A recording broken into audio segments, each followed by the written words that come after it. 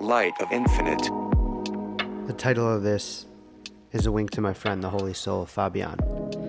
His Dvar Torahs usually involve fire, heavy metal references, spirit animals, and power that exists within each element by the Shefa, the flow of the Shekhinah. So naturally, when I thought about what might be a good title for this week, which is all about justice, I felt Metallica's album And Justice for All calling to me. Much love to the special soul that is Fabian. Now to the words behind the title. So much anxiety is brought on when we think that we won't receive what is just.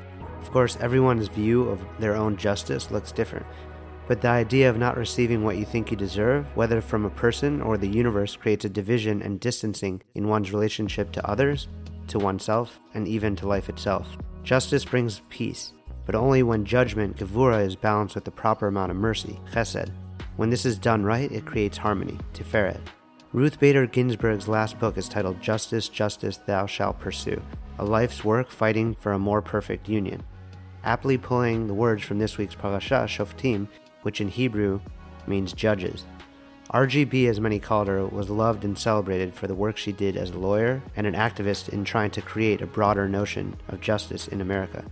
A Jew herself, her work clearly drew from the fundamental Torah value we find in this pasuk, tzedek, tzedek, tirdof. Justice, justice shall you pursue, that you may live and possess the land the Lord, your God, is giving you. Rashi says that justice in this pasuk refers specifically to appointing worthy judges, and explains that the institution of justice will give the Jewish nation the merit to stay alive and settle their promised land. As a people, we literally reach our promised land by virtue of our commitment to justice. But beyond the story of the Jews in the desert, the pasuk teaches how each of us can reach our own promised land and find personal redemption.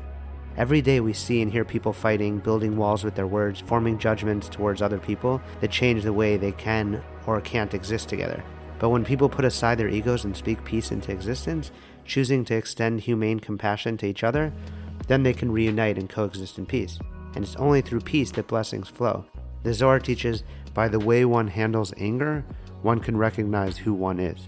If a person guards one's soul at a moment of anger and does not allow it, one's soul, to be torn from its place, this is a person who is as they should be. This is a complete person. Shalom means peace, and shalem means complete. So we are only complete when we are at peace. And peace only comes from mindful joy, which chooses not to make space for anger. As we reveal the divine light that is so often concealed in this world, in anticipation for the final redemption, we have to pursue justice and as much peace as we can. We have to choose to be slow to anger and quick to showing love and giving of oneself. As it says in Isaiah, "Open up, O gates, that a righteous nation may enter." One lesson to be learned from Ginsburg through a relationship with her colleague on the Supreme Court, Antonin Scalia, is how they exemplified putting aside their egos and building a personal relationship based on humane compassion, even when they disagreed vehemently in their views on justice. The two Supreme Court justices' views could not be more at odds, but their respect for each other remained intact for decades. Just hearing how they would disagree but talk through their disagreements is inspiring. When Ginsburg would hear Scalia finding many faults in his views, she would still say he said it in an absolute captivating way. And when the tables were turned, he would share what's not to like except her views on the law. When Ginsburg wrote the High Court's majority opinion striking down the Virginia Military Institute's ban on admitting women, Scalia showed her a draft of his dissent. She recalls it was a zinger filled with disdainful footnotes, but that she was glad to have the extra days to adjust her court's opinion. My final draft was much more improved, thanks to Justice Scalia's searing criticism. The reason people praise their relationship so much is that it seems, as a people, we are moving further and further away from such a rapport. The Talmud is based on opposing opinions and respect. For 200 CE to 500 CE, after the redaction and editing of the Mishnah, later sages called Omaraim and their students discussed and analyzed the Mishnah. Their questions, discussions, and solutions comprise the Talmud. If you look at a page of the Talmud, on either side of the ancient arguments of the sages, you find more opposing views. Those of the medieval commentators, Rashi on the right, and Tosfot on the left. Judaism, from antiquity to now, is steeped in the teachings and the process of learning in the Talmud. Literally thousands and thousands of Jews and lots of law students are lovingly arguing with each other at this exact moment, using the Talmud as the catalyst for diving deeper into endless hypothetical scenarios connected to the morality of Jewish law and ritual. But as a modern Western culture and people, we seem to be moving away from this embrace of respectful conflict. Something Jonathan Haidt and Greg Lukianoff discuss in their book, The Coddling of the American Mind, how good intentions and bad ideas are setting up a generation for failure. Their description of this book hits the nail on the head of how surrounding oneself with people that share your view is detrimental to self-growth. The book is a timely investigation into the new safety culture on campus and dangers it possesses for free speech, mental health, education, and ultimately democracy. The generation now coming of age has been taught 3 great untruths. Their feelings are always right, they should avoid pain and discomfort, and they should look for the faults in others and not themselves. These 3 great untruths are a part of a larger philosophy that sees young people as fragile creatures who must be protected and supervised by adults. But despite the good intentions of the adults who impart on them, the great untruths are harming kids by teaching them the opposite of ancient wisdom and the opposite of modern psychological findings on grit, growth, and anti-fragility. In a TED Talk that is just as relevant today as it was during the Biden-Trump election, Rabbi Lord Jonathan Sacks speaks on how we can face the future without fear together. He begins by saying, "We've seen divisive elections, divided societies, and the growth of extremism, all fueled by anxiety and uncertainty. Is there something we can do, each of us, to be able to face the truth without fear?" He goes on to say that it's the people not like us that make us grow, and shares 3 specific ways we can move from the politics of me to the politics of all of us together. The part that stuck out to me, especially keeping in mind the mission of Light of Infinite and Don't Block Your Blessings, is his simple suggestion, which he says might just change your life, and it might just help to begin to change the world. Do a search and replace operation on the text of your mind, and whenever you encounter the word self, substitute it for the word other. So instead of self-help, other help. Instead of self-esteem, other esteem. And if you do that, you will begin to feel the power of what for him is one of the most moving sentences in all of religious literature. "Though I walk through the valley of the shadow of death, I will fear no evil, for you are with me." We can face any future without fear so long as we know we will not face it alone. So for the sake of our future, you, together, let us strengthen the future us. These lessons are all steeped in justice, peace, and focusing on others to instill justice and peace. The danger is when we focus on ourselves and our own needs at the detriment of others, which is always in reality a detriment to ourselves. This is all to illustrate that, as we say in hip-hop, there's rules to this. Rabbi Lord Jonathan Sacks articulates that Devarim as a whole establishes the Jewish nation as a moral and just society.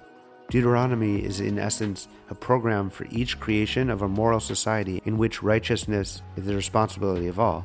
The good society was to be within the limits of the world as it was 33 centuries ago, and all-inclusive if not an entirely egalitarian one. Time and again we are told that society must embrace the widow, the orphan, the stranger, and the Levite, people without independent status or means. It is to be one nation under God. Many of us have heard the saying, "Absolute power corrupts absolutely." Not all of us hear this phrase think about the song "Absolutely" by MF Doom play in their heads, but I often do. The way the Torah instructs justice is in a way to ensure that no one individual can claim absolute power. The root of the statement was by Lord Acton. "Power tends to corrupt, and absolute power corrupts absolutely," was borrowed by William Pitt, the elder British Prime Minister, who had expressed the idea differently. In 1770, Pitt said to the House of Lords, "Unlimited power is apt to corrupt the minds of those who possess it." In this book of Devarim, we are reminded why the events that took place in the book of Shemot were necessary, the lessons learned as slaves in Egypt, as people without justice. Peace or any sort of rights instilled in us what it means to be other, to be stranger in a strange land. This experience creates the foundational empathy that informs the Torah's vision of good society based on collective responsibility. As a massive fan of Justin Bieber's music, I can't pretend that writing a Dvar on justice doesn't make me think of his 6th studio album. His intentions with that album was his attempt to play a small part in discussing what justice looks like in the year following the killings of George Floyd, Breonna Taylor, and so many more Black Americans, which fueled protests and widespread conversations about systemic racism.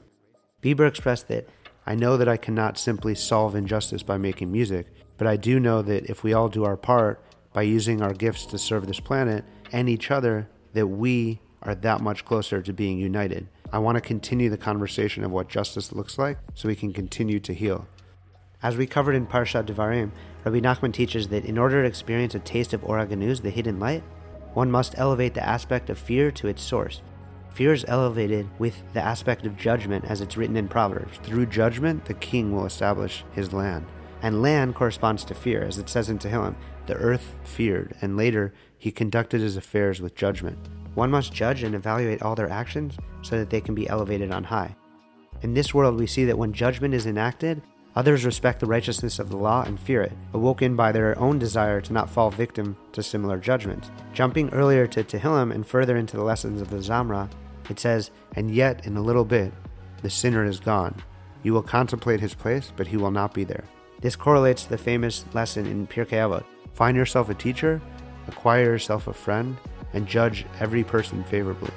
This practice of rectifying judgment is done by finding the good points in yourself.